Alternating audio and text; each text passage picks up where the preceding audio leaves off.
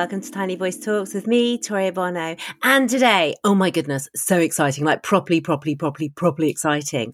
We are talking about Naylor's Natter. Yeah, Naylor's Natter, not just the podcast, but the book. And I am joined by the one and only Phil Naylor. So welcome, Phil. Thank you, Toria. Great to be here. Finally, thank you so much for asking me to be on. Really appreciate it. I'm just so excited that, you know, the man that's run the Naylor's Natter podcast has actually come and talking to the Tiny Voice Talks podcast. So for anyone that doesn't know you, Phil, who is Phil Naylor?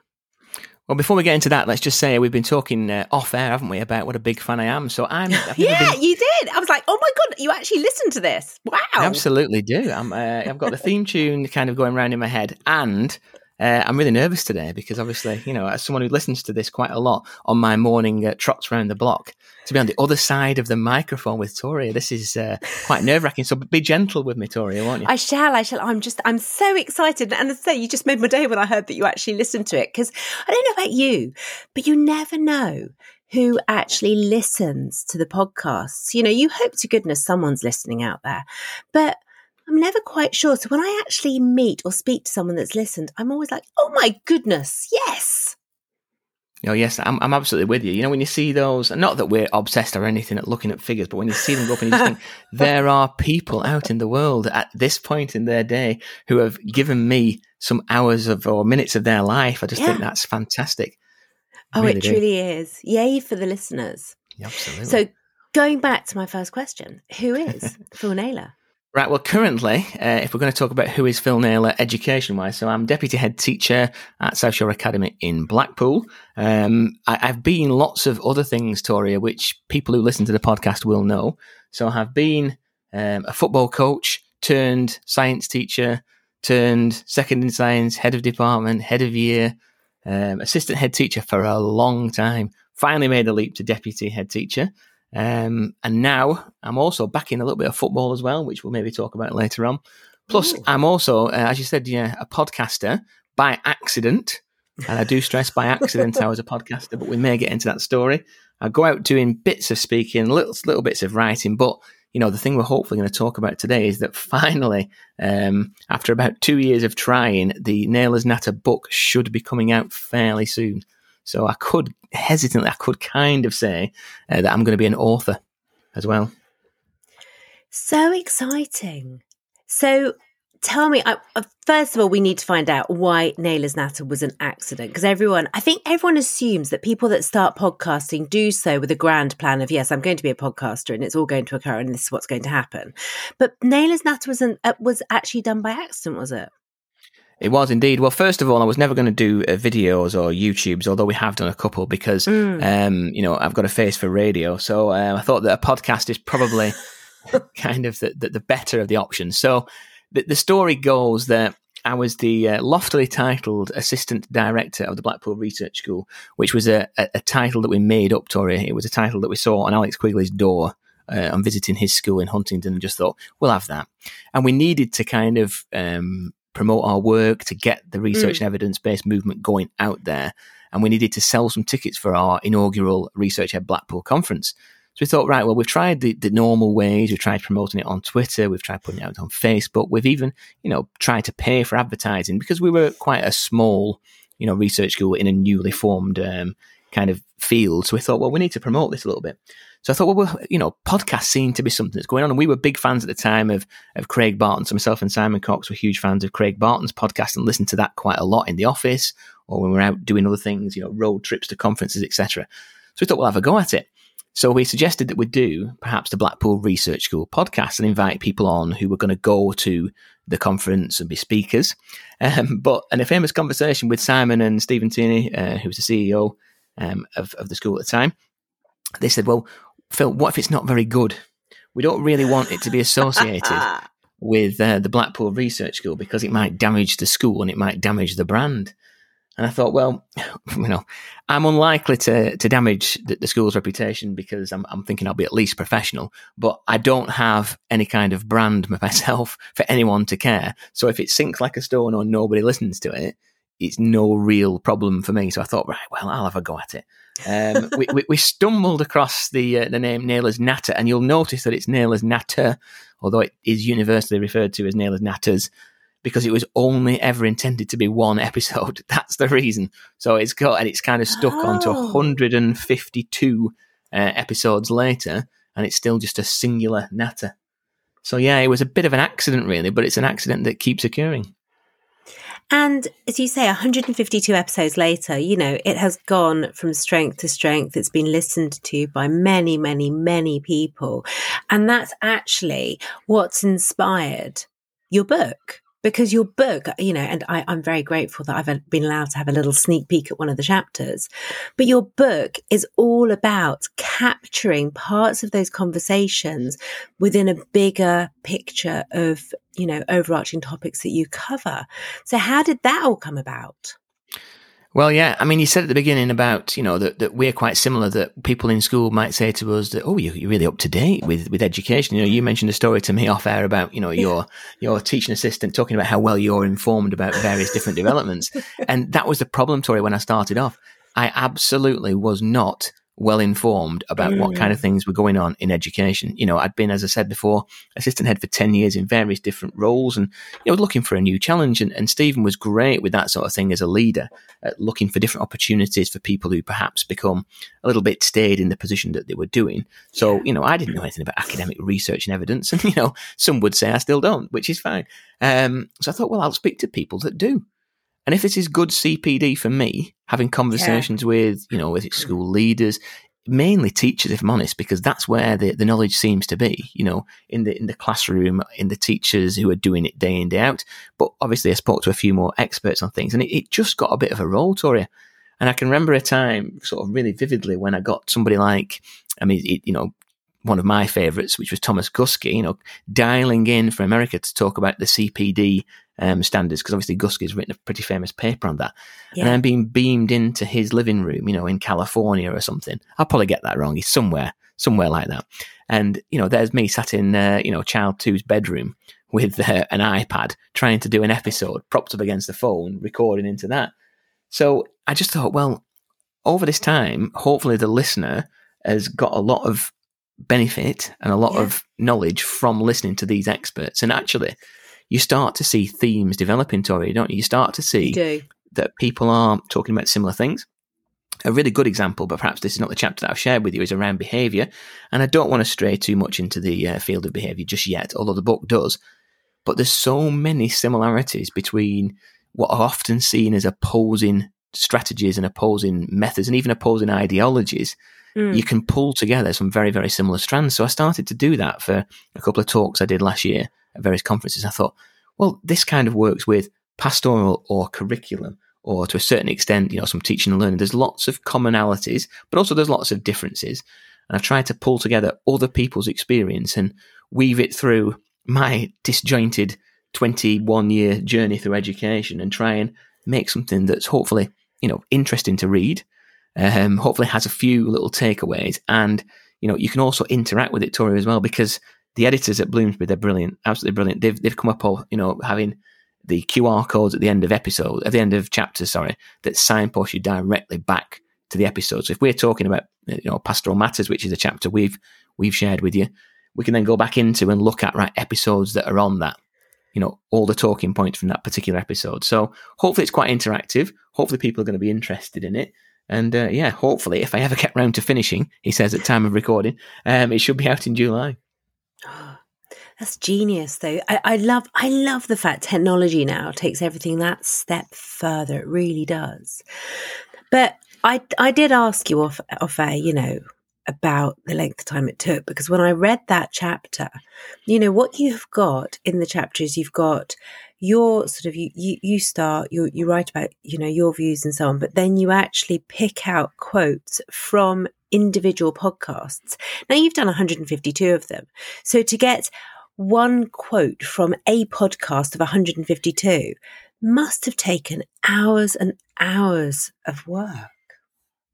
It has, but it goes back to what we said before about, this is professional development for me, and actually collecting my thoughts, particularly around the pastoral side of things, because, at the time of speaking, I'm still involved in the sort of pastoral side. I know we're all involved in the pastoral side, but directly in terms of line managing that side of the school. And I thought, well, again, revisiting these natters that you've had will kind of reinforce some of the things that we are doing or some of the things that we're thinking about doing. And it's actually quite beneficial to pull together sort of big ideas with leading voices and people that are actually doing it. And it really does inform the sort of work that you're doing. And that's what I want the book to do for other people, to kind of, you've got your own ideas and your own vision and your own kind of, aspirations for where you want to do things, but leaning on some experienced voices, some new voices, some other people might be quite useful. So yes, it did take a long time, and it's still taking a long time. And, it's a joy to do, to listen back.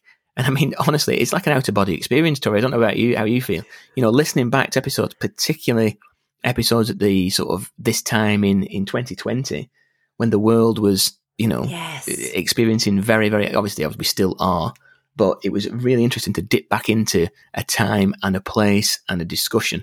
So it was a really, really useful process. But yes, it's taken a long time. And, public thank you to Bloomsbury for bearing with me, because I've been a nightmare, Tori. Absolute nightmare to work with. I mean, Hannah Marston, who's the editor for this book, she's been so patient with me.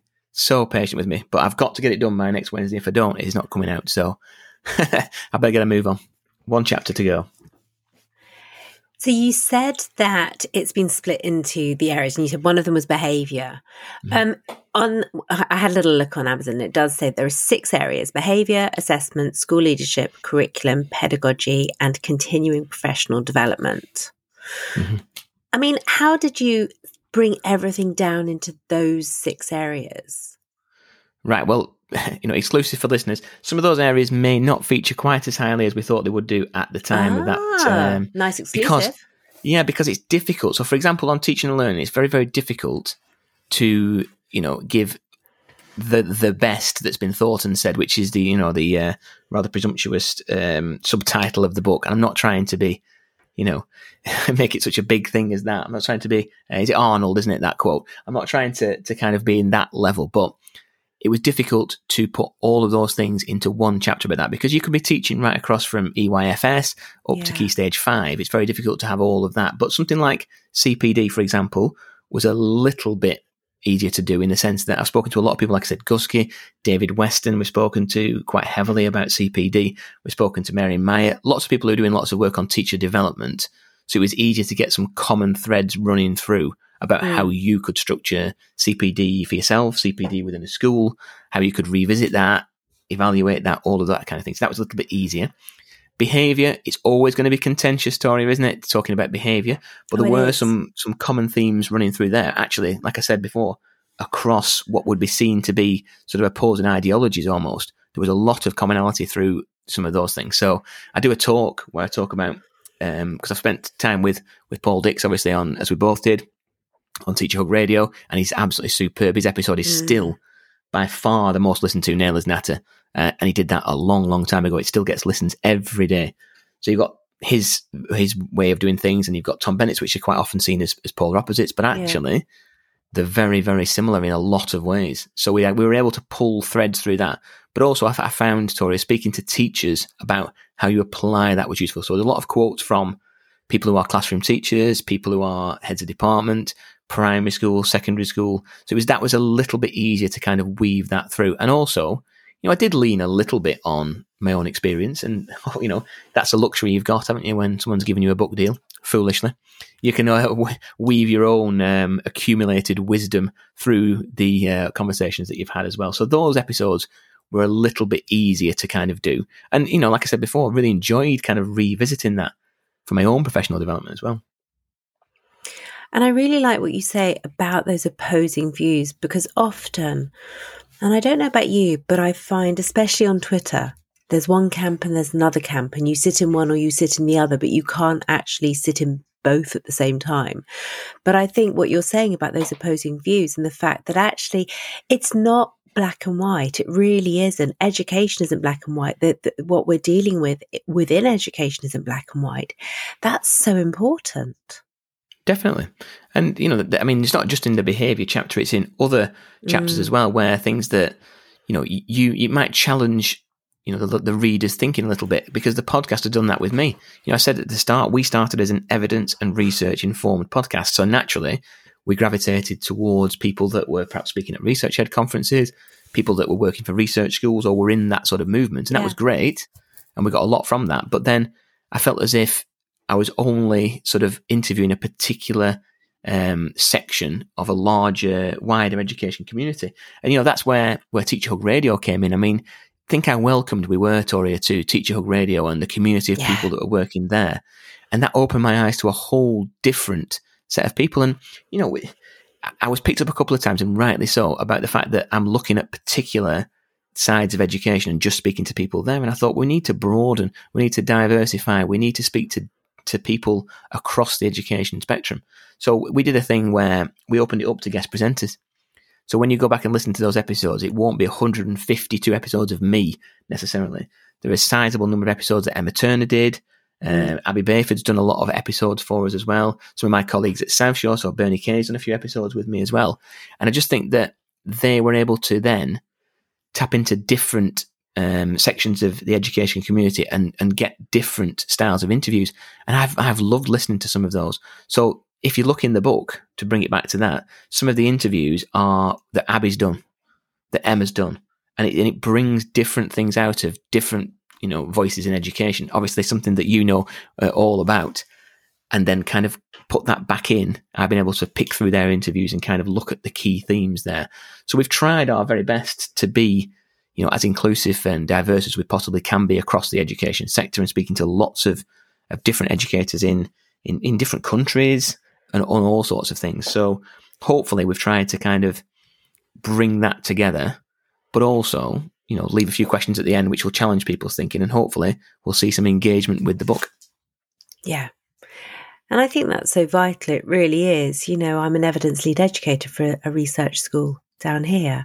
And I think, one of my anxieties, I suppose, around the podcast was I would be speaking to people that weren't necessarily signing up to the same philosophy that I might have been, training people on as an evidence lead educator. But actually it has opened my mind immensely, Phil, to the fact that actually there is so much out there to learn, and there is so much out, so many different ways out there to develop. And that's what I love about your book, the fact that you're not just saying there is one way. You're saying this is what we have learned by talking to all of these people.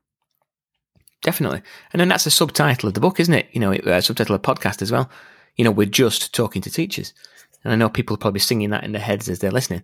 But that is very now much you've said that, that's going around my head. Yeah, it does with mine. Can I tell you that story as well, Tori? Because that is a great story as well. Tell me that story. So, I mean, I've got a writing credit for that jingle, which is ludicrous when you think that, we just put down the words which are, outdated now because the Twitter handle is wrong, for example, and the fact that we don't just talk about evidence and research with continuing professional development. But the guy who did it for us, Tori, unbelievable. So I used a website called Fiverr, which was recommended to me to kind of go in, and people know that website, know that you know that website. And for some unknown reason, I ended up to link up with a guy he was a country and western singer over in America that was just dabbling into this new medium. So, I mean, when you listen to it, it came back to me. I just thought, wow. I mean, he has turned that into the earworm of all earworms that, I get people singing it back to me all the time. I was on a Twitter space the other night, and every time I pop into a Twitter space, the presenter starts singing the theme tune back to me. So you just think, what an earworm. But that just came out of nothing. I gave him a very small brief of, can you call it Nailers Now to Just Talking to Teachers? And here's the lines. And he came up with that. And I only paid, it's the best £17 story that I've ever spent. £17. Oh my goodness. I love that story. I really do. And funnily enough, the other night I saw when you tweeted about someone singing it when you entered that space. And I just thought that made me chuckle. It really did, because it's It's great, yeah. He's benefited, obviously, the artist a lot since then. So I went back to him and said, I really appreciate an up-to-date version of this. And of course, he was polite, and it's on a marketplace, so he's bound to be. But he sent me a thing back saying, "Yeah, that's fine. It'll be £270." I was like, "Oh wow!" Has he got wind of the earworm that he's produced here, or has he just become more successful in Nashville? I don't know, but we won't be updating that theme tune anytime soon if that's the going rate. So you've said that the book is out in July. Yep. Can we pre-book it? Can we, etc.? Can we get hold of, what? I've lost my words. Does that ever happen to you on podcasts where you just can't think of the word you want? All the time. Good. And this, like I said at the beginning, it's a very strange experience being on the other side because I'm thinking very carefully about what I'm saying, which I don't necessarily do when it's my own podcast. So I'm really Don't tell people that. We're meant to sound like we really think lots. Well, I mean, but isn't that the beauty of your podcast? And hopefully what people are seeing in mind, that we're teachers, Tori, aren't we? We're teachers talking to other teachers. We're not in some palatial studio with all the latest kit. And people who've, seen pictures of mine on Twitter, I'm sat in Giles' bedroom. I'm not in some palatial luxury studio somewhere with all the kit. I am a regular teacher, talking to other teachers about education. We haven't got the time necessarily or the resource to sit there and make sure it sounds perfectly slick and, cut out every and every single mistake, because hopefully it's quite organic. And again, that's what I like to listen to yours for. And I like to listen to a lot of education podcasts for, because I think, there's something I can benefit from somebody who is doing the job. Yeah.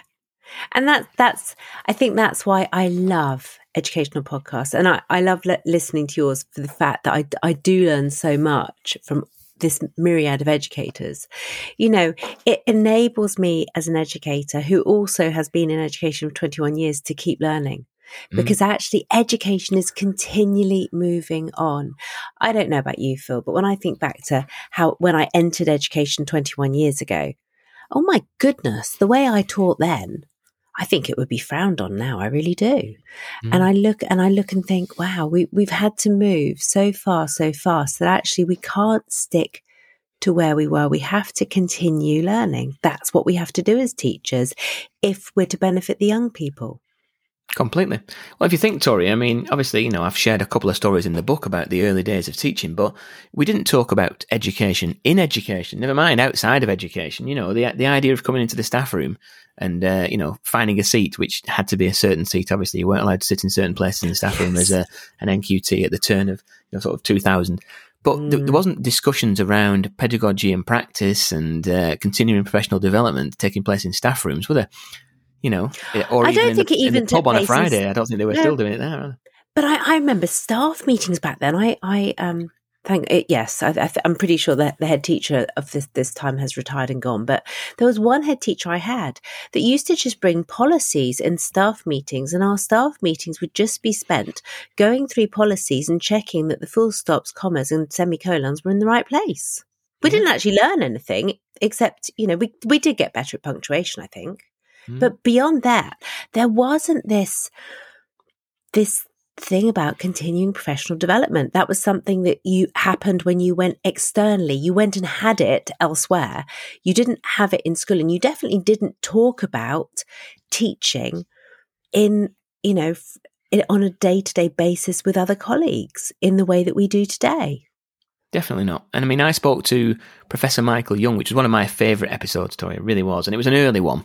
So, I mean, people may have read some of Professor Michael Young's work. And I know that I had as part of the research school. And then I got a telephone call with him. And if people do listen back to that episode, it's one of the worst audio quality podcasts that must be out there, because this was Michael Young on a landline, me on a mobile phone, recorded into an iPad, prior to anybody actually telling me anything about how to record podcasts, which I might come to later. The generosity of the Twitter community who helped me with that. But he talked about this re-professionalization of teaching, and this idea that, continuing professional development and improving at the job is a kind of an essential part of getting the best outcomes for the young people in front of us. And I remember feeling so proud, Tori, because obviously everyone's got huge respect for someone who's been doing it for as long as he has. But him to say, yes, great point. I thought I got a gold star, or I was going to get a certificate on my fridge that Michael Young has made a good point. But you're right about, that idea of continuing professional development in the early days, and kind of joke about it in the book.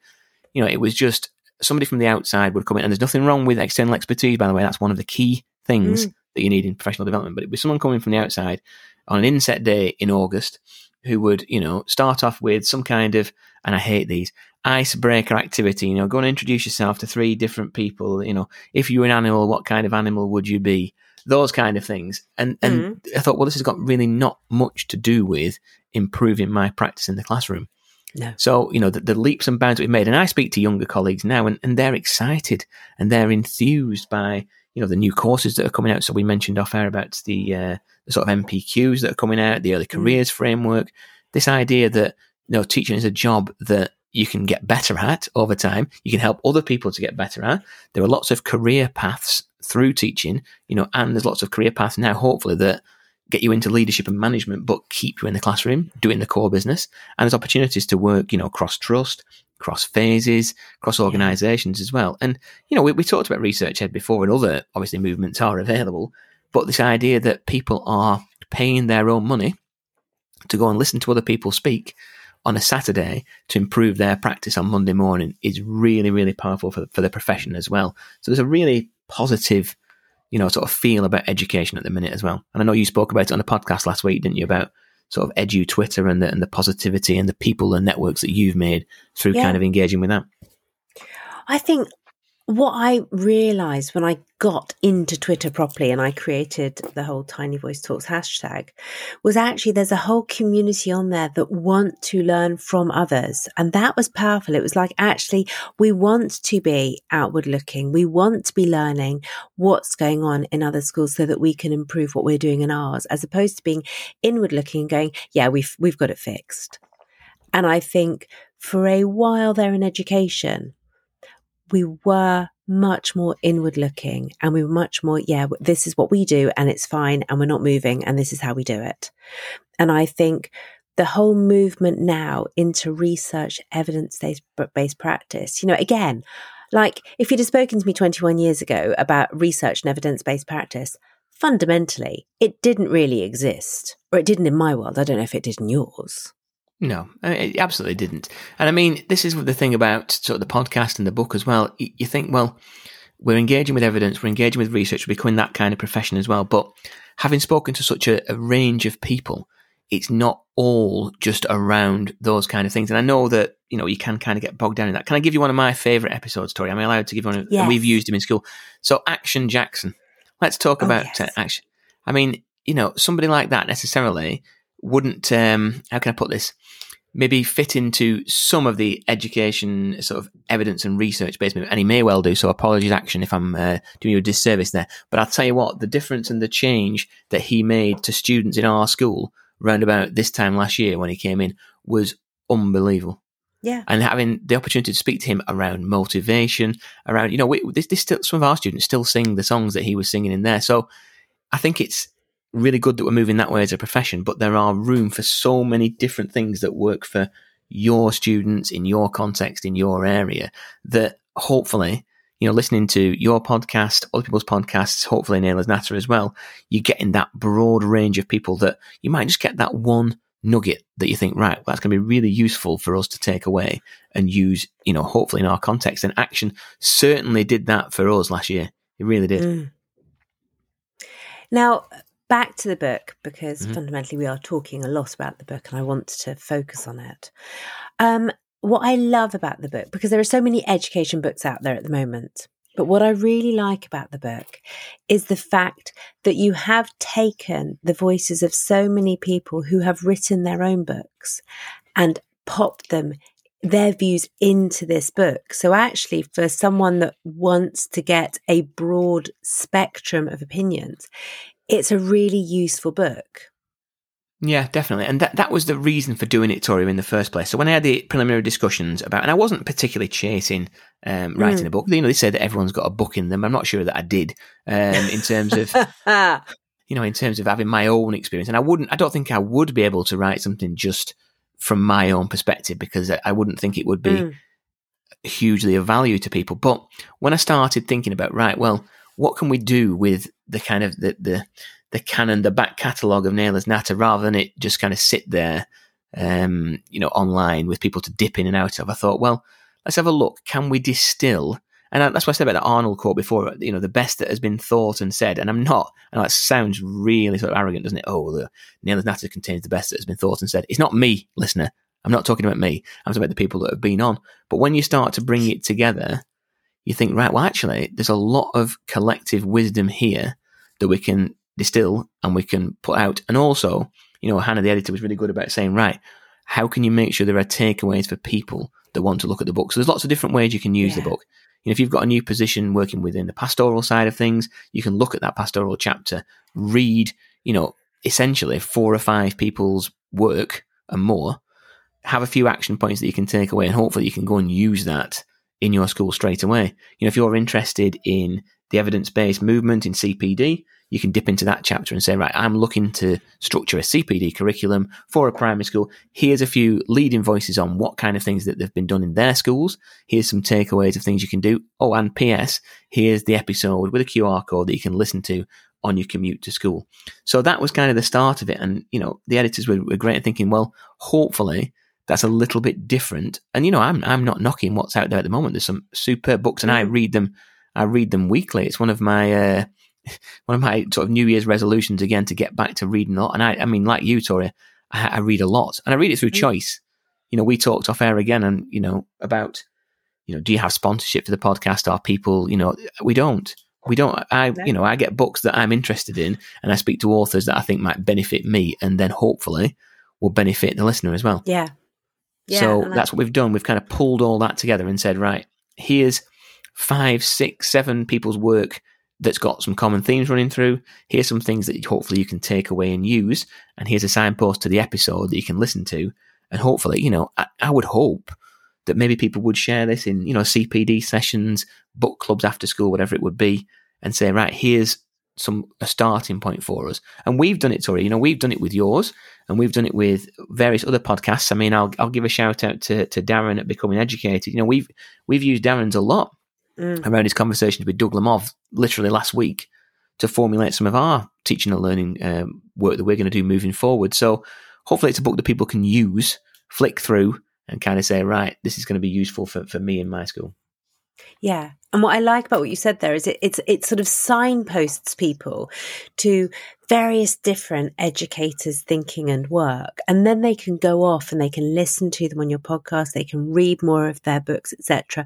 But I also really like the idea of using your book in a book club, because it is the sort of book, because there are so many views in there, that you could have a really good discussion about, for example, around behaviour, those sort of different sides around behaviour, having a really good discussion in the book club about, well, where do we sit? What do we think? Which side are we on? Or are we on both sides? Yeah, definitely. And you're right. I think that's where most schools are, Tori, aren't they? Yeah. Most I think schools they are. And this is what we talked about again, sort of previously, that I do a podcast, I do a lot of speaking at different conferences, I've now written a book, but is my podcast or my book or the work that we're doing, is that transferring to the classroom teachers in my school? And if hand on heart, I'm honest, I'm not sure that it is. I'm not sure that, and not saying that they should spend the weekends listening to me. I mean, it's probably bad enough for them listening to me during the week, but, this idea that trying to get that kind of work through education is quite tricky. So something like a book club, we've experimented with book clubs, and they usually start pretty well, and you get lots of enthusiastic people coming to them, and then it gets difficult when it's busier, and there's parents' evening and all these kind of things. But hopefully with this book, what you can do is dip in and out, but you can also say, well, if you can't necessarily read everything before next week, you can just flick the podcast on, have a little listen, and it will generate a discussion, and it will get people thinking about that. And it's hopefully quite interactive, because like you said before about me going back through the transcripts, I found that powerful to kind of, revisit podcasts, because they can be quite transient, can't they? You listen to them, it's gone, you leave it alone. Whereas a book, you might keep coming back to, revisiting, and hopefully applying and using. Yeah, absolutely. So, football. I've written it in big letters across my book. I want to know about football now, Phil. So you've re-entered the world of football. I have. So, I mean, people will be tired of me saying it, Tori, and people will be switching off. When you do look at the episode at the end and see whether people listen to the full thing, they probably won't listen to this part. But I think it helped in a way. So, I mean, I know Doug Lemov's written about this, about sports coaching and the transfer between sports coaching and teaching.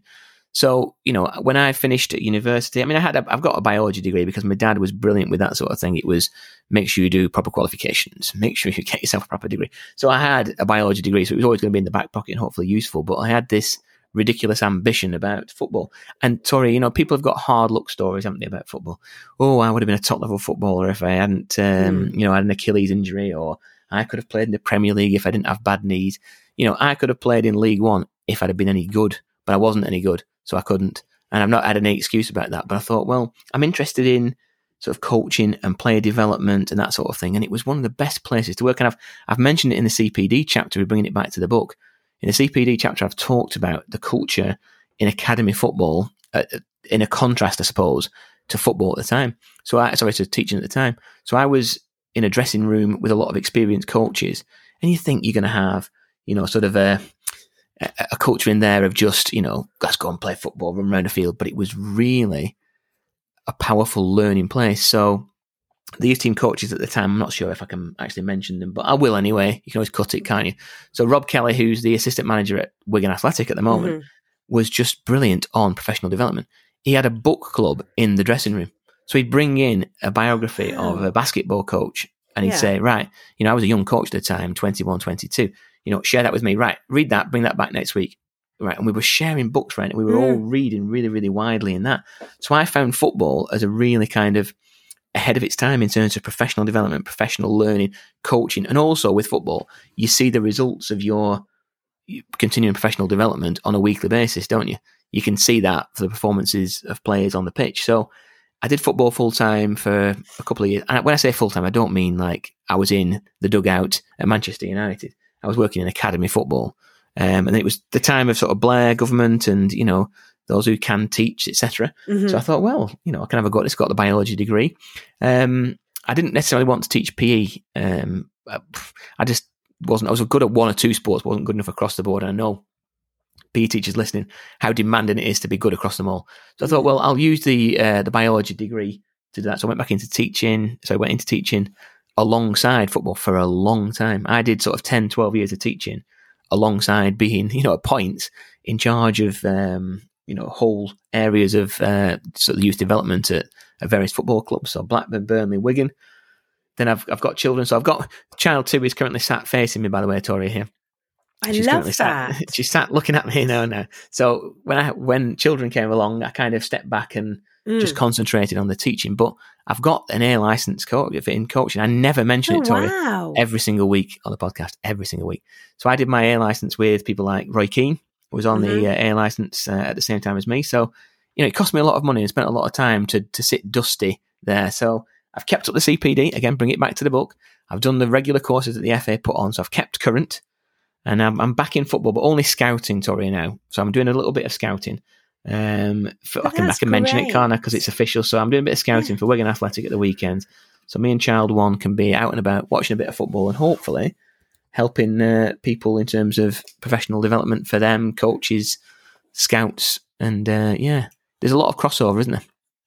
I love that. I really do. And I love that it's sort of gone full circle and that actually you've held on to that, qualification all that time and you've kept the CPD up. And as you say, CPD, so powerful, really important. And also, going back to those books, learning, it's so important to continually learn and continually refresh what we think we need. Yeah. And it might be a surprise to listeners to think that, at that time, I know that obviously in sport now, there's a lot of professional development, but the culture was so good at Blackburn Rovers at that time. It was, imagine that you're 22, 23, you're coming into a football dressing room with all these experienced people and you're just in awe, aren't you, of what kind of things that they're doing. But they were so into professional learning.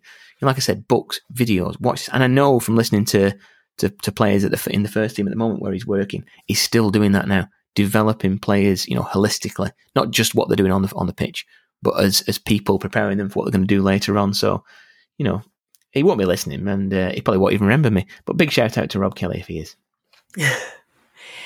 So, before we finish, I've now thought of the word that I'd forgotten earlier, which is pre-order. Mm-hmm. Can we pre-order the book? That's very critical. Based on the fact that you will have finished it and it will be out in July.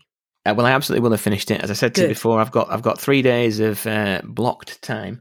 So I did a lot of it during 2 bouts of COVID, as the editor knows. So yeah, if I'm locked in a bedroom for 3 days, it will be finished. And I've got a very good idea of how I'm going to finish it off. So it will be done.